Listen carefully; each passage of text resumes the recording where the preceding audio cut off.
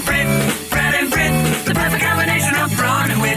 Politics, sports, and trending shit. Let's tune into Brad and Brit.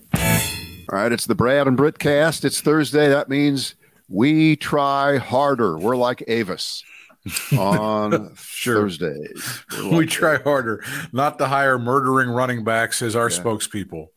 Do you know that I actually have, this is one of my great, why you never throw anything out. I don't have it. I can't reach and get it for you.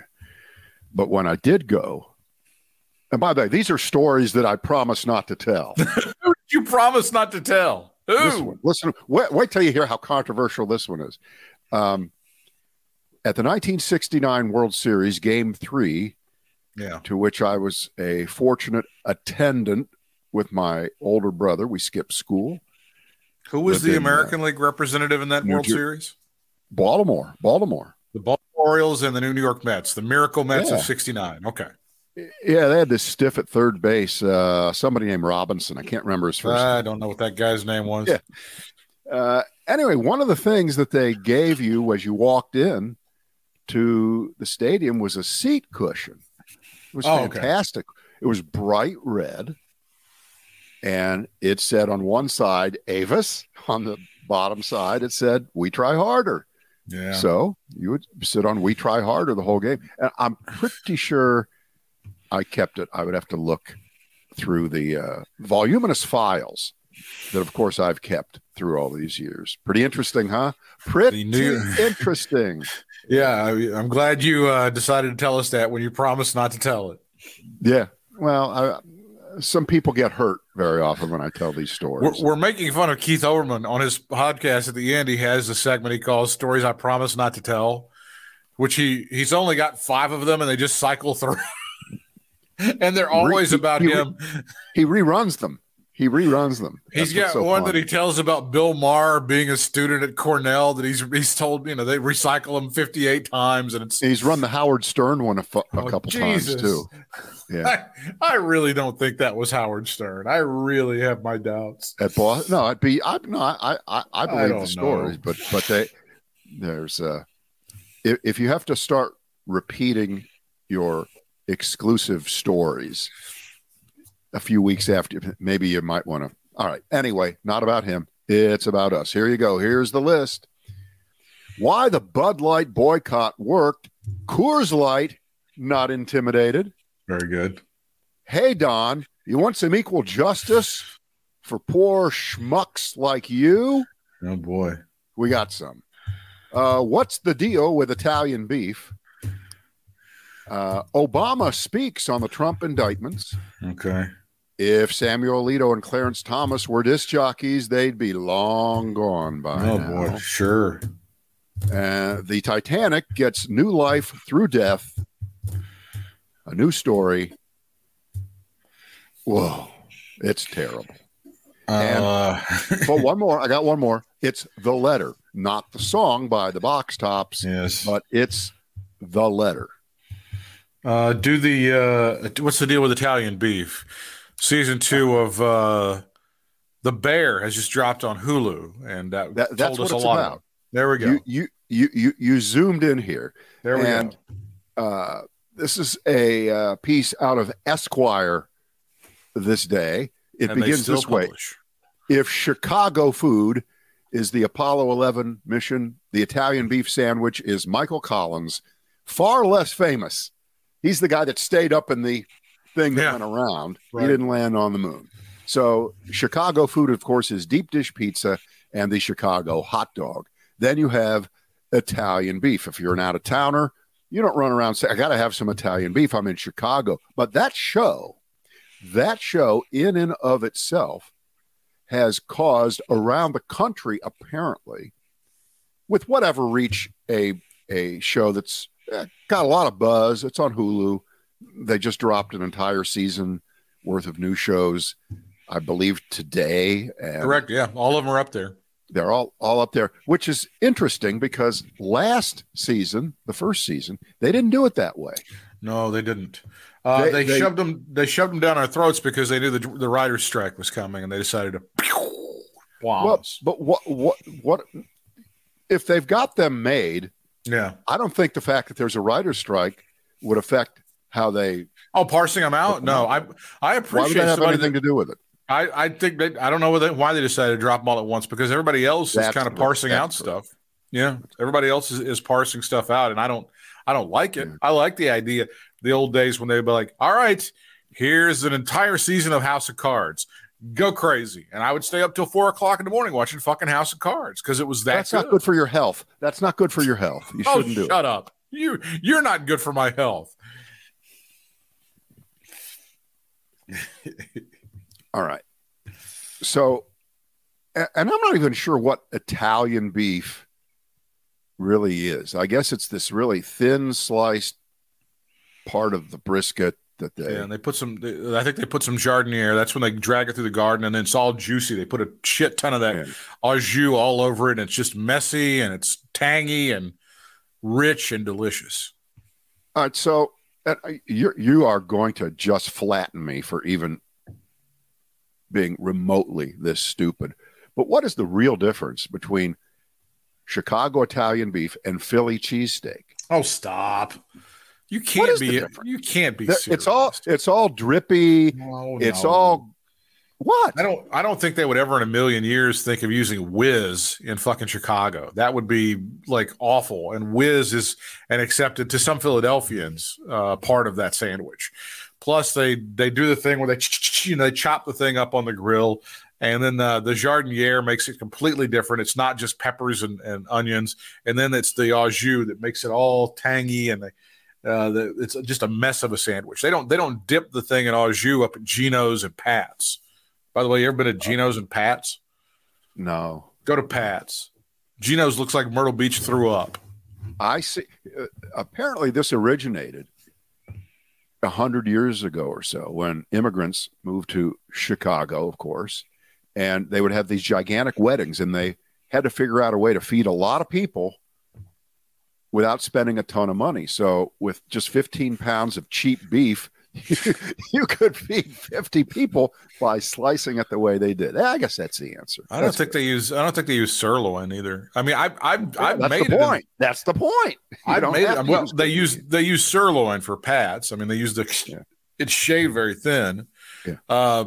I've made it in the crock pot before, which I'm sure I broke all the rules. But you get the jardiniere, you dump it in there, you get like a packet of the ranch seasoning, and you put that stuff in there, and then you let it go to town for a while, and then you make a juicy, messy ass sandwich. To me, in terms of the big three of Chicago food, deep dish pizza, the Chicago style hot dog, and this is the best of the three. This is the king of the three to me. I'd go for the hot dog pizza second, and this third. How dare you?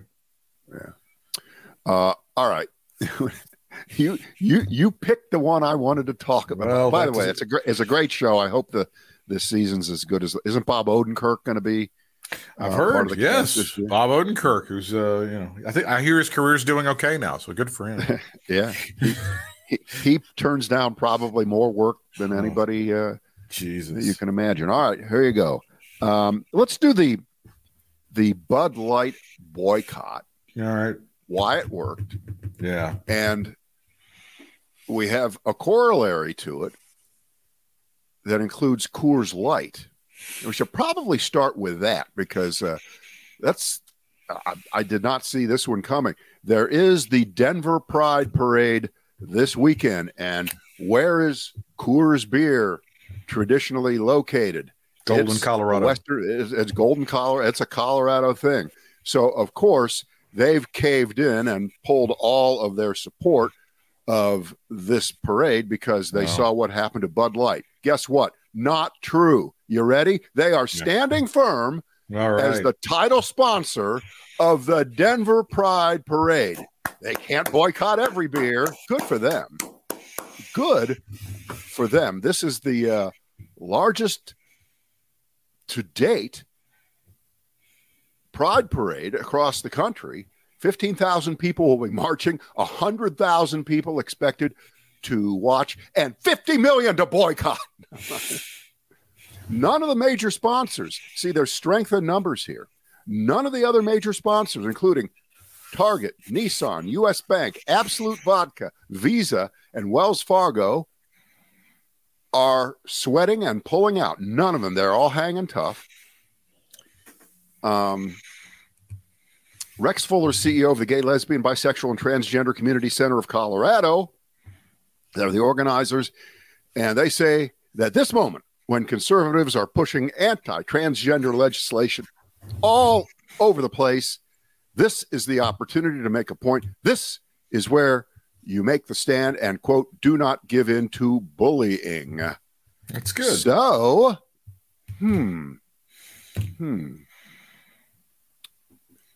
why did the boycott against Bud Light work so well? Because they were dumbasses. Well, hang on a second here. Oh, yeah. Because, all these don't work. Yeah. These boycotts against brands, but a few do. And one of my favorite economics writers who writes in plain English, and I've been reading him for 20 years. He used to be the economics writer for the New Yorker. He's writing for the Atlantic now. James Surowiecki.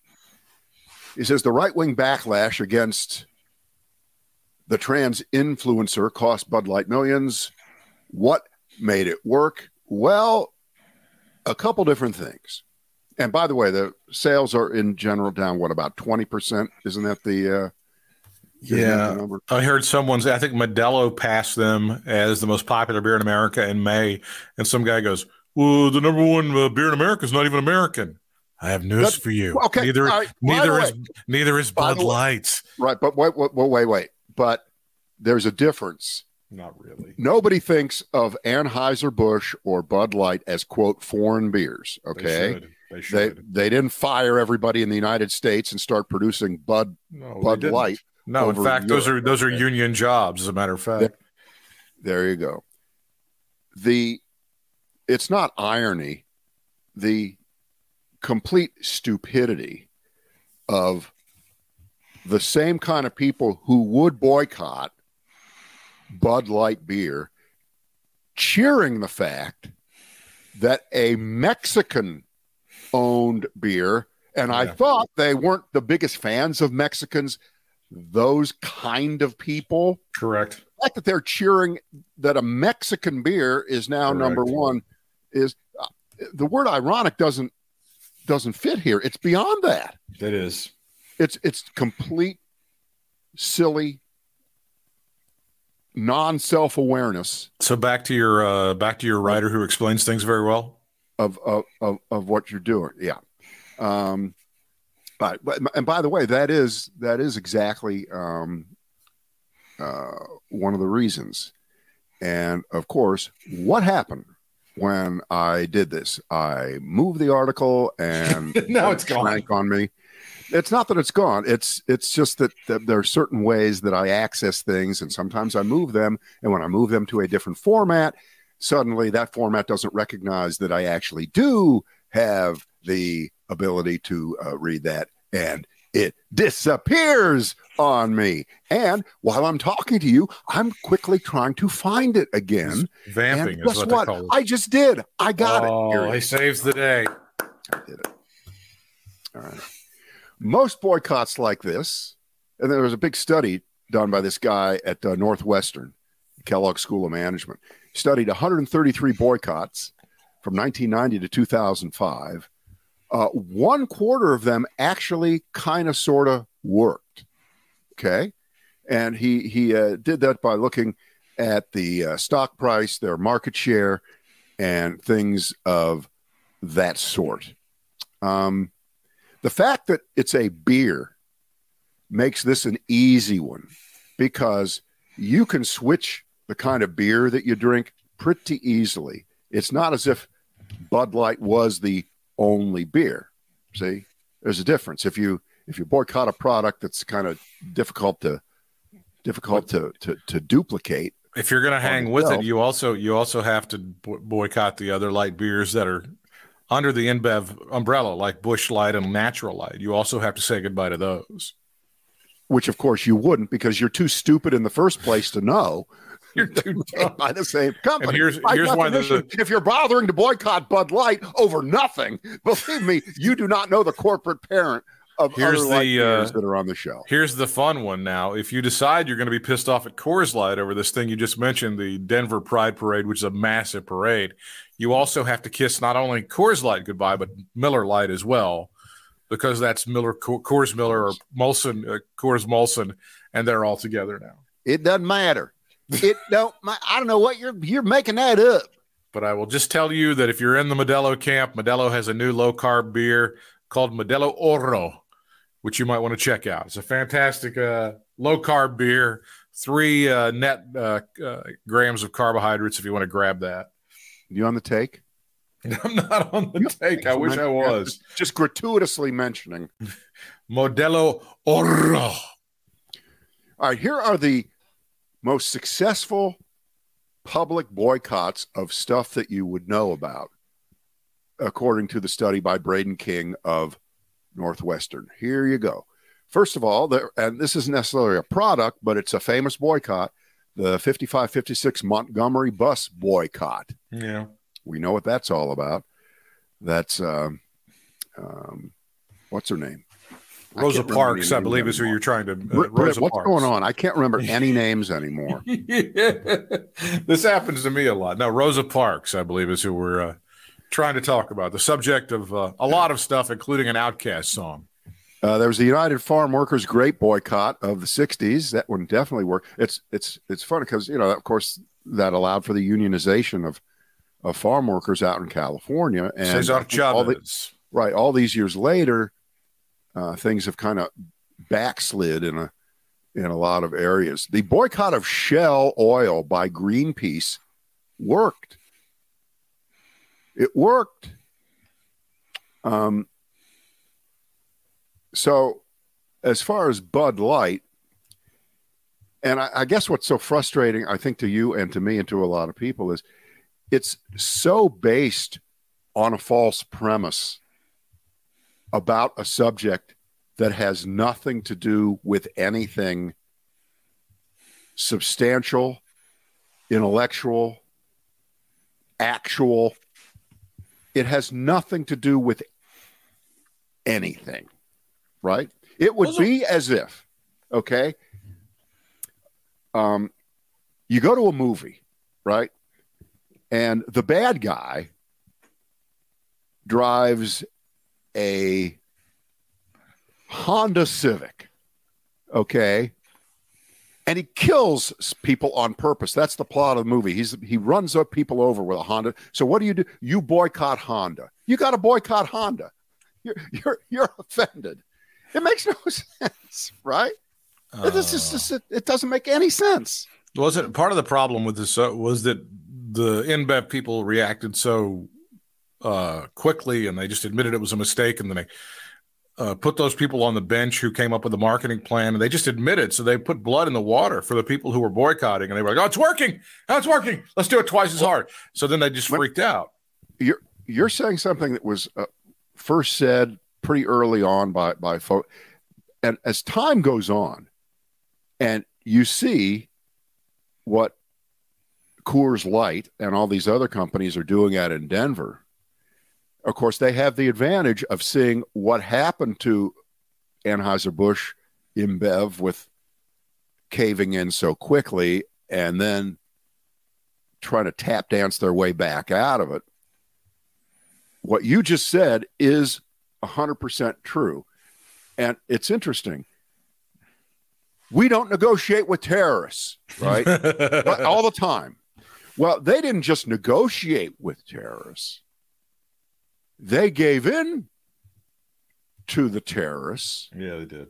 And admitted that the terrorists were justified in their view. And we apologize for allowing you to be right about us, even though we know you're not, but we're going to admit that you are. And what can we do? Right. And so these other companies, all the Denver companies that are hanging tough, I don't think nothing's going to happen, and nothing should happen to them. And there will be no boycott of them because you can't boycott the world. There was someone had an article about the history of companies getting involved with gay and lesbian LGBTQ causes and stuff. And I think Absolute Vodka has been involved for 50 plus years. Well, they're on this list of participants in the Denver thing. They're huge. Well, because their advertising over the years has been so brilliant. It has been good. It's been, and I don't know whether they've had the same ad agency all these years or not. All right, you like this? Ready? Here we go. Charlie Kirk, one of our favorite right-wing idiots. Oh, Jesus. He even said he's going to go through his refrigerator to figure out whether his ketchup and mustard were woke. You do it. Yeah, you do that. Why don't you figure out if your balls are woke? Dick. But we have a lot of failure boycotts. And I would say the biggest failure boycott I can think of is the long-time attack on Disney from so many different areas. And again, this is the point that Sir Wiki makes. If you boycott Disney, where are you going? I'm going to Universal Studios. No. There is no substitute when you have kids for Disney. I guess you could shut your children off completely from the time they're born and not let them know about it. Yeah, that'll work. Go for that. That's good stuff. That's happening. Yeah. What are the other failed boys? Is the National Football League on there?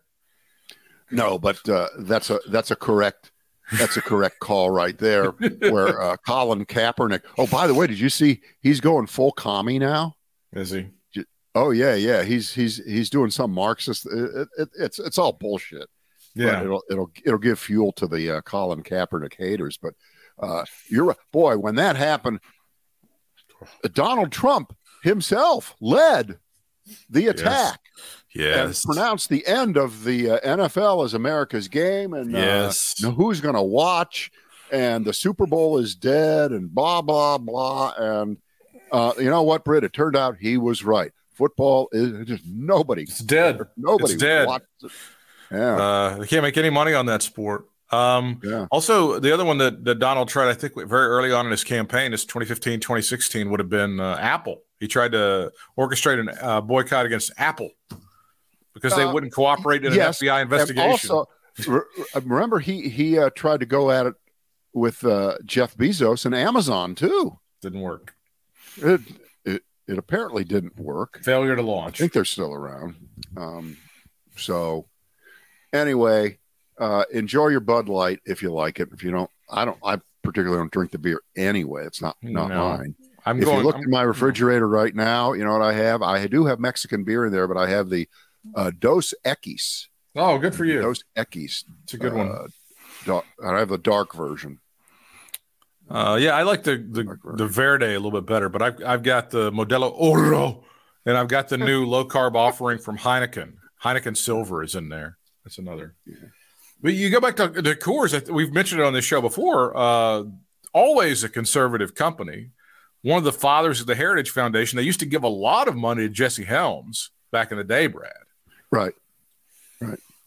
But obviously, that's not the culture anymore.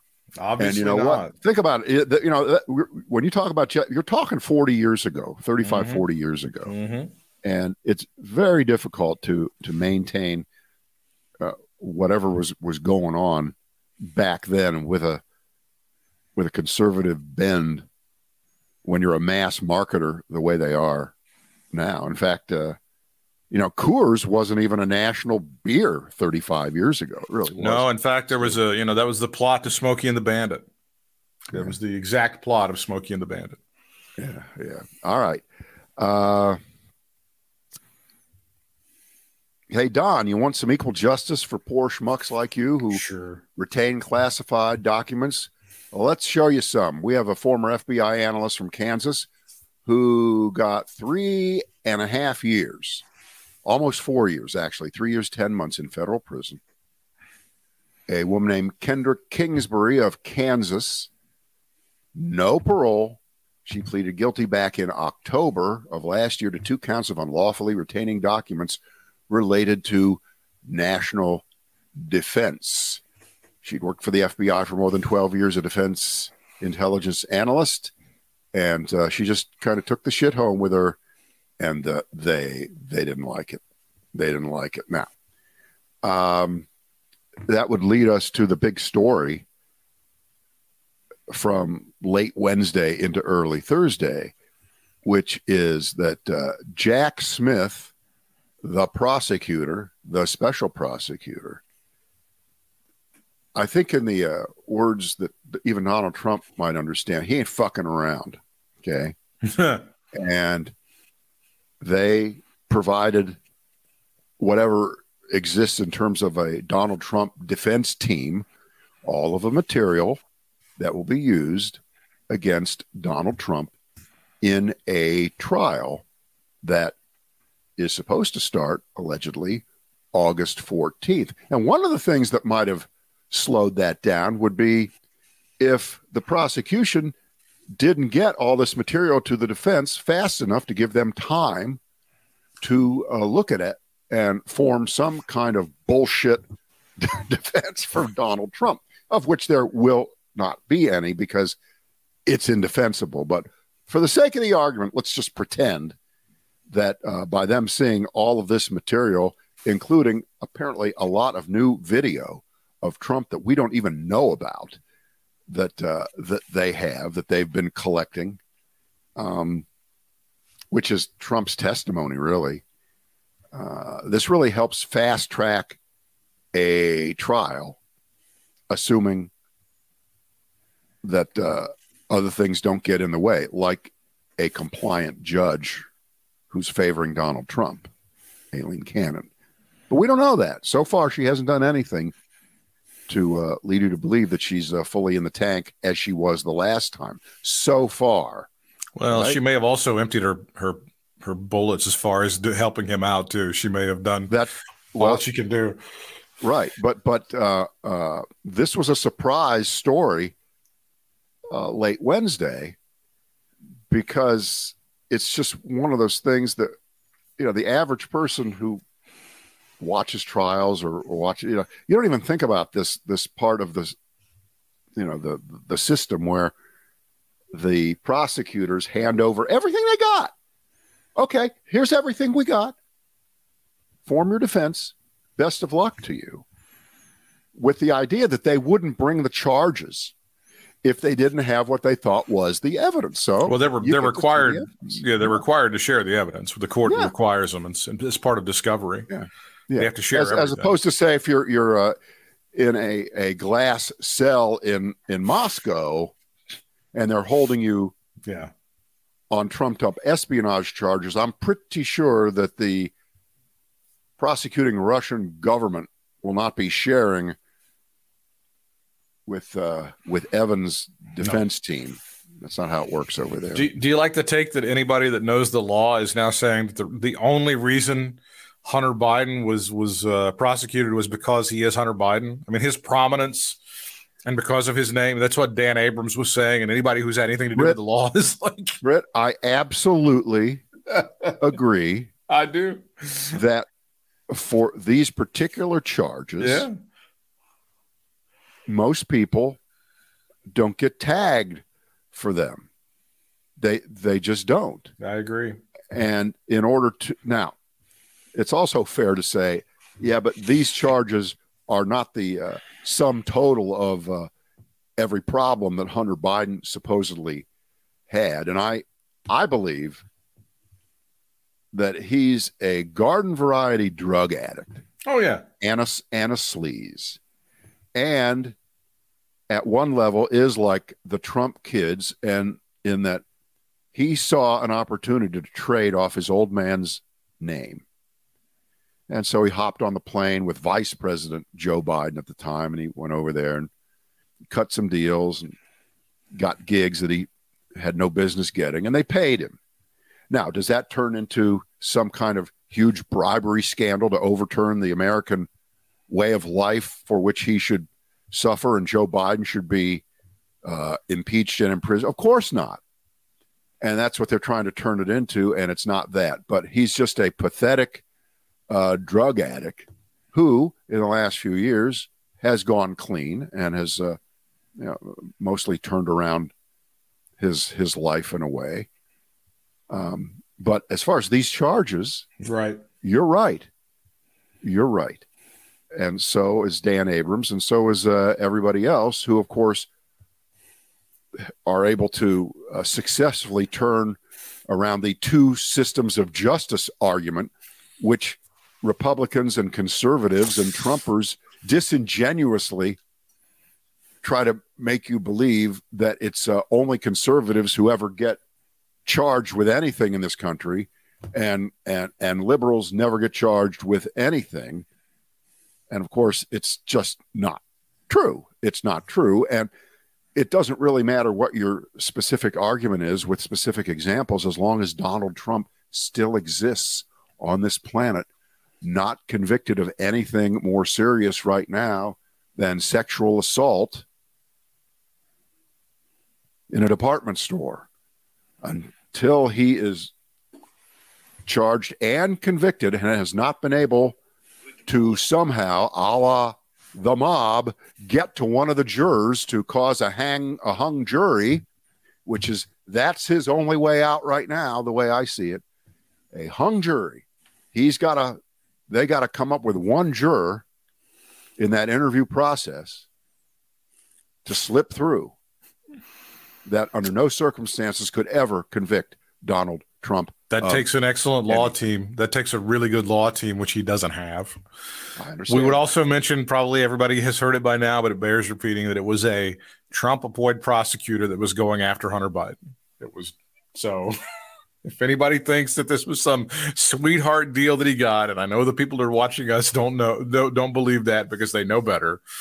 No, that's not what happened at all.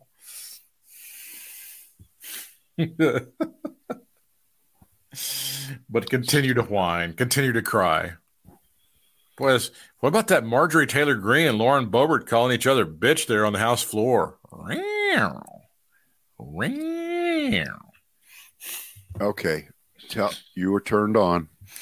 Yeah, I can admit it. Yeah, I can admit it. You were too. Was not. Give me some Obama commentary on the Trump legal situation. Okay. Here you go. Obama sitting down with Christiane Amanpour. Wow.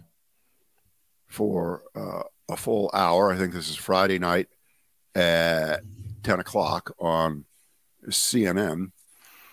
For an exclusive, the word exclusive is often, but you could kind of say this is, because he isn't exactly giving out lots of interviews to lots of. No, he doesn't. He doesn't talk all that often.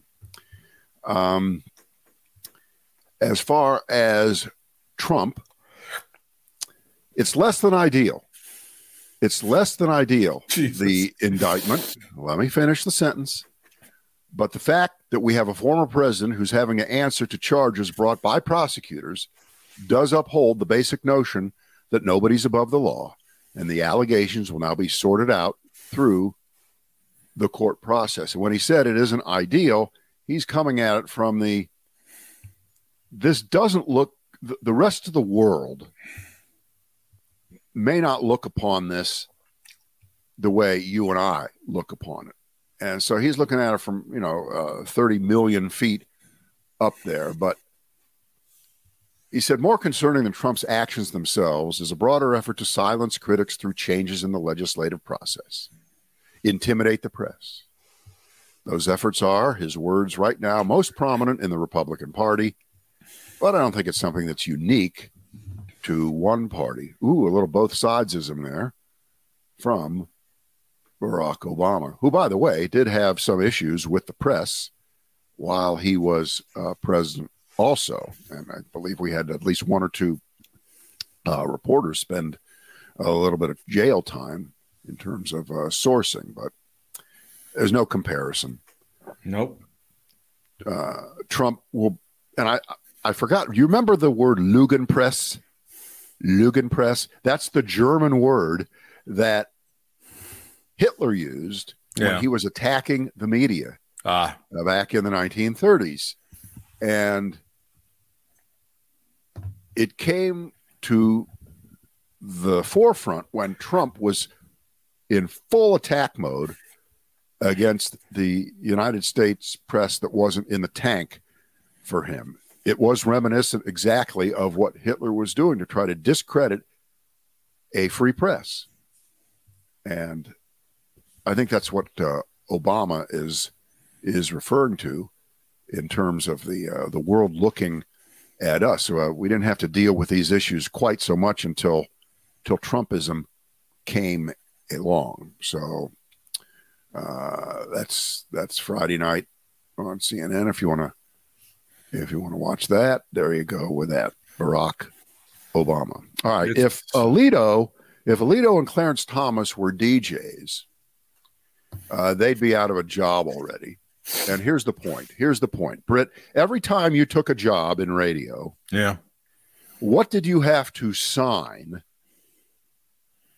every time? It was the payola and plugola thing that you're referring to. Exactly. And I'll paraphrase exactly what we were signing. You or I or anybody who's a disc jockey or a talk show host or program directors will not accept any compensation or any kind of gift or gratuity or any kind whatsoever, regardless of its value or form, including to, but not limited to, a commission, discount, bonus, materials, supplies, or other merchandise, services, or labor, whether or not pursuant to written contracts or agreements between the broker, that's you or me, we're the broker here, and merchants or advertisers, unless the payer is identified with the program as having paid or furnished such consideration in accordance with the FCC's requirements. And that's kind of a version of the way they put it back in 1934. 1934. But when was the big scandal? Like in the 50s was like the big scandal? Late the 50s, big early 60s. Alan Freed and Dick Clark. Dick Clark got caught up in that. But it's not just, it's happened since then. There have been cases since then. But here's the point. When you become a Supreme Court justice, you sign nothing even remotely like this. You do not agree to disclose when a billionaire pays for a trip for you to fly to an island or go on a ridiculously expensive fishing trip with free airfare and free lodging and free food. If we did that, Britt, if we just took free stuff and then casually mentioned the advertiser later on our program and we hadn't informed anybody of it, we'd be gone in 2 seconds, and rightfully so. That's payola. That's plugola, I guess. Oh, there it is right there. There's the article I'm looking for. From 2005. It involves the former station I worked for in Morehead City, WRHT, that Elliot Spitzer went after for payola. You could still you were still able to do it. It was promotional material that they would pay for, that the record companies do it, and they do it, and it's not as transparent as it used to be. Is cocaine considered to be a payola?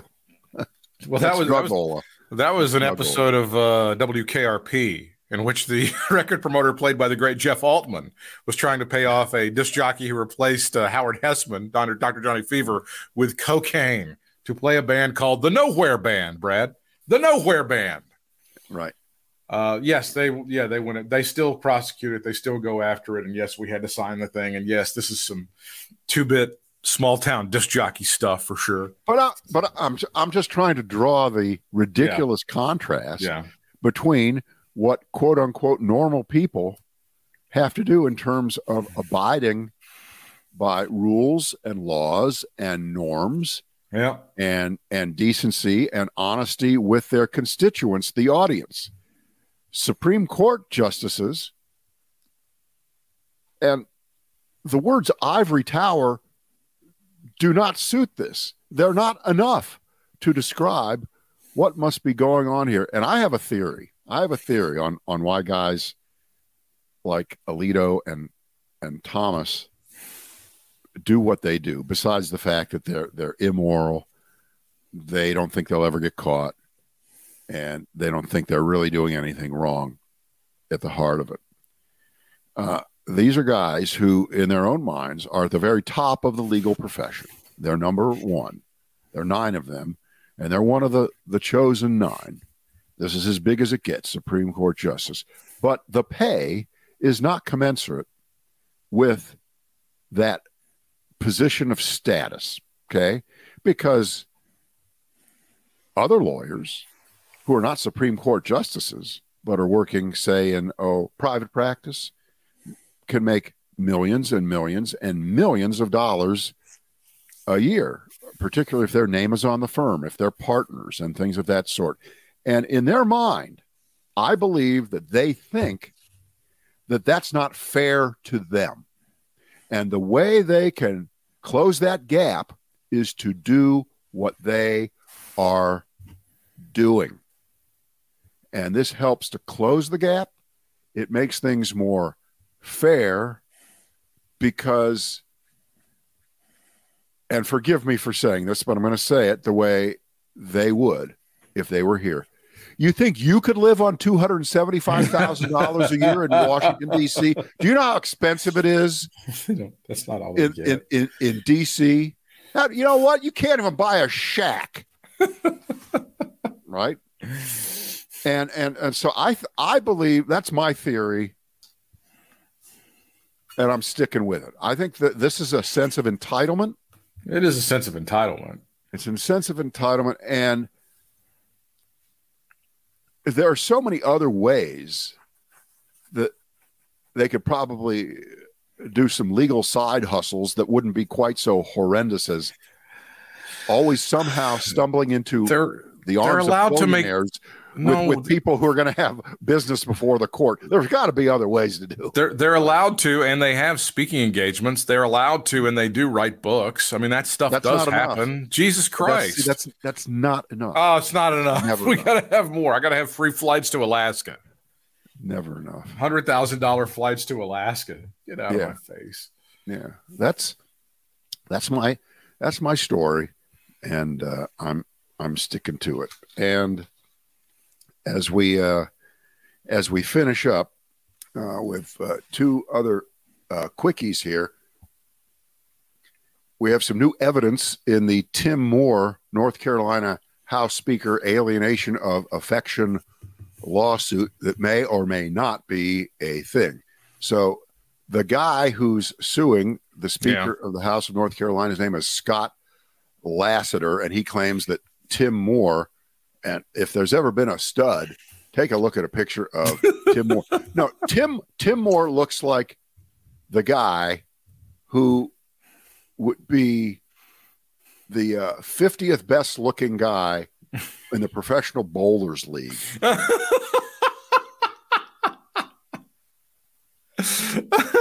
Short haircut, glasses, the whole bit. Right. All right. Anyway, stuff. Scott Lassiter, the guy suing, admitted, and WRAL reports that he'd written a letter as part of a couples counseling exercise,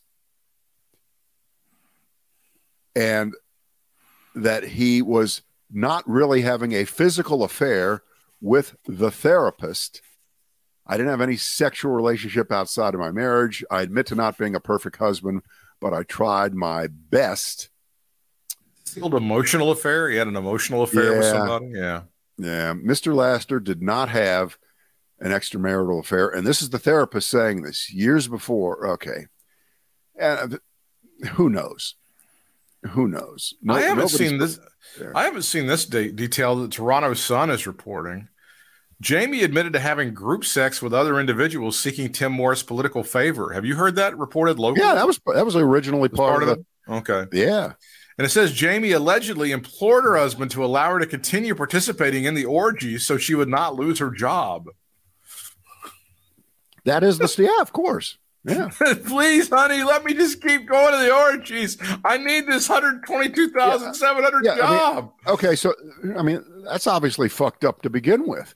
If you're a husband and your wife comes to you and says the only way I can keep this sweet gig and bring home $120,000 is to keep having an affair with the sleazeball North Carolina Speaker of the House, is it okay, honey? So either Tim Moore was sort of trafficking her to have sex with these people so that he could keep them satisfied for his political career, or he enjoyed watching and or participating with her in these orgies. See, I think the story's got legs. I think they're trying to go, oh no, this Lassiter guy is just He's got problems. He's got mental issues. I think the problem is the story has legs. Way too many of them. Jeez. If there's any video of this. Oh, come on, yeah. If there's any video at all. Well, China, if you're listening. If some of the discussions between the parties took place in a Biscuitville, chances are pretty good that there's some kind of security video.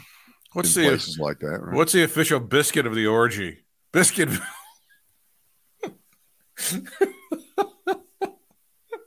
I want that pimento cheese biscuit and an orgy to go. Lots of ham. Lots and lots of, just fill it full of ham. Yeah. Slam it full of ham. Yeah. All right, you were going to go with the Titanic? Yeah, well... Is it okay to make submarine jokes, or is it not? Because I'm seeing people do it. I'm not into the I'm jokes refraining. part of it so much. I'm holding back. There's no win in doing the jokes. The part that just intrigues me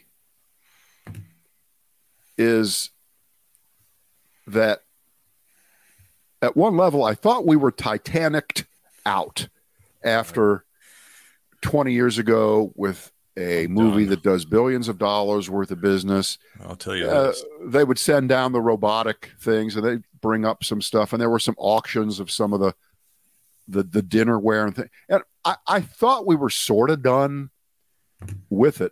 And I'm sure this is true for you. I had no idea that this was a continuing tourist attraction.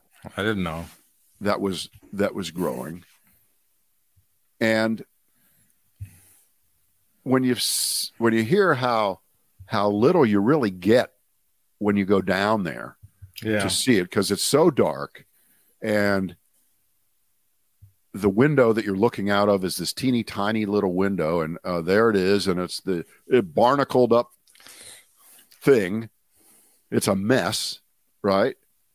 And you see it. I mean, to me, this is all about too many people with too much money, with too much time on their hands. I'm with you. Like if I'm one of these, if I'm one of these companies, I just take them down, show them anything, and tell them it's the Titanic, and fuck them. Here, give me the money. You know, like I'm sorry. I'd say, hey, look at that. Well, that looks like a fishing trawl. No, that's the Titanic. Look at that. Right. Oh my God, you saw it. Where's my check? Yeah. And even under the best circumstances,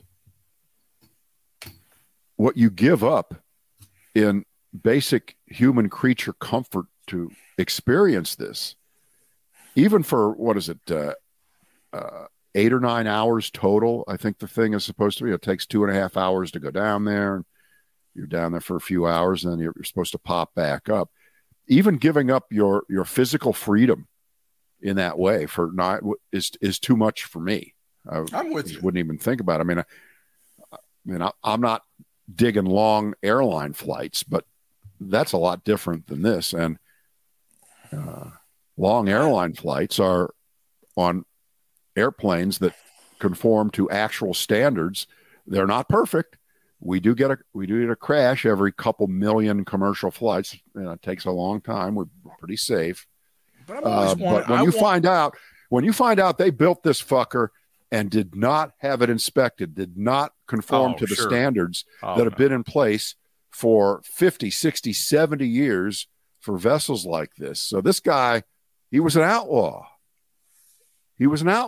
I always want like really rich people to do cool shit, like that new, that really ridiculous super yacht that Bezos bought, right? Like this massive. I'm like, okay, that's fine. That's cool. You should be cruising like the Riviera, shit like that. That's what I want you. I'm not going into some sort of redneck submarine. Some guy crafted up in Newfoundland with a couple of pieces of duct tape and some wire. Holy shit. Just saying. I've got some things I'm thinking. I'm not going to say them. Also, now that we're Titanic'd out, can I just say I'm Watergated out? I love you, Woody Harrelson. It's great, but I think we've done everything possible we could ever do with Watergate. I think it's done. No, see, here's the problem. Okay, I have two words for you. John Bonet. It doesn't matter Okay. How many times?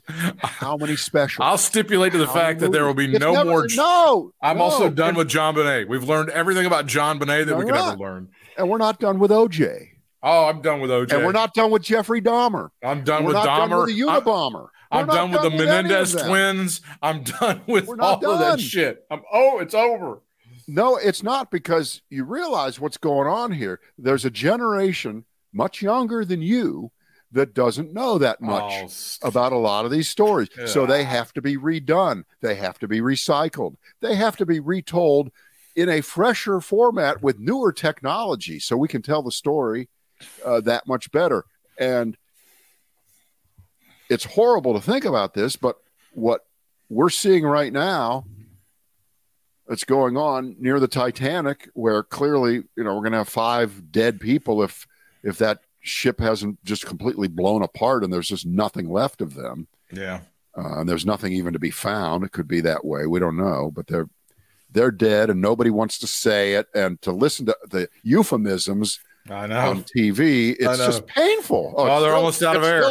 It's still a search and rescue. We're still going at no. There's a tiny amount of air left. It's just the smallest amount. Yeah. This is going to go on forever. There will be lawsuits.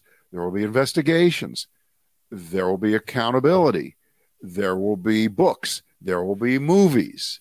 There will be retelling of the story. There will be recreation. I mean, just put this in that list of things. And because of the bookending of the Titanic story, the actual sinking of the ship, and now this, more than 100 years later, it's irresistible. Yeah, but for it to become it's one thing a bizarre, horrible folklore story of it's tragedy. One thing if 20 Chilean miners get stuck in an air pocket or whatever, and then they get fished out because they're trying to feed their families and they make 4 cents a day. It's another thing entirely if these guys get on top of this submarine because they thought it was super cool and it had didn't pass safety inspection number 1. And it looked unsafe from the beginning, and it was unsafe at any speed, really, if I may coin a phrase. Well, plus this is rich person's privilege, because last week, unbeknownst to most people here in the United States, and I don't even know how I stumbled upon hearing the story. Last week, a ship went down in the Mediterranean with about 800 people on it. And there was one of those kind of yachts that you're talking about, a super expensive 100 million. Right. And they were the guy on it got the Mayday call. He was in the area, and they went and they were able to rescue about 100 people out of the water, but 600 died. And we didn't hear anything about it here. Right. It's just not a story. It just doesn't matter. But this, I hate to play the numbers game here, but this is just 5 people. That was 600. So, I don't know. I just have news for the media. Yes, rich people matter more. And you know where I learned that from? The media. When you have a shooting in certain parts of town, it's no big deal. But when it's over the rich part of town, all of a sudden, oh my God, there's been a shooting. And that shit happens all the time. And then they act like, well, we just don't pay as much attention. Oh, thank you, Fox News. Sorry, but that's how come they don't talk about the shootings in Chicago this weekend? Everybody talks about, they don't talk about the shootings in Chicago that we always talk about. Right. That we always, that no one knows about. Yeah.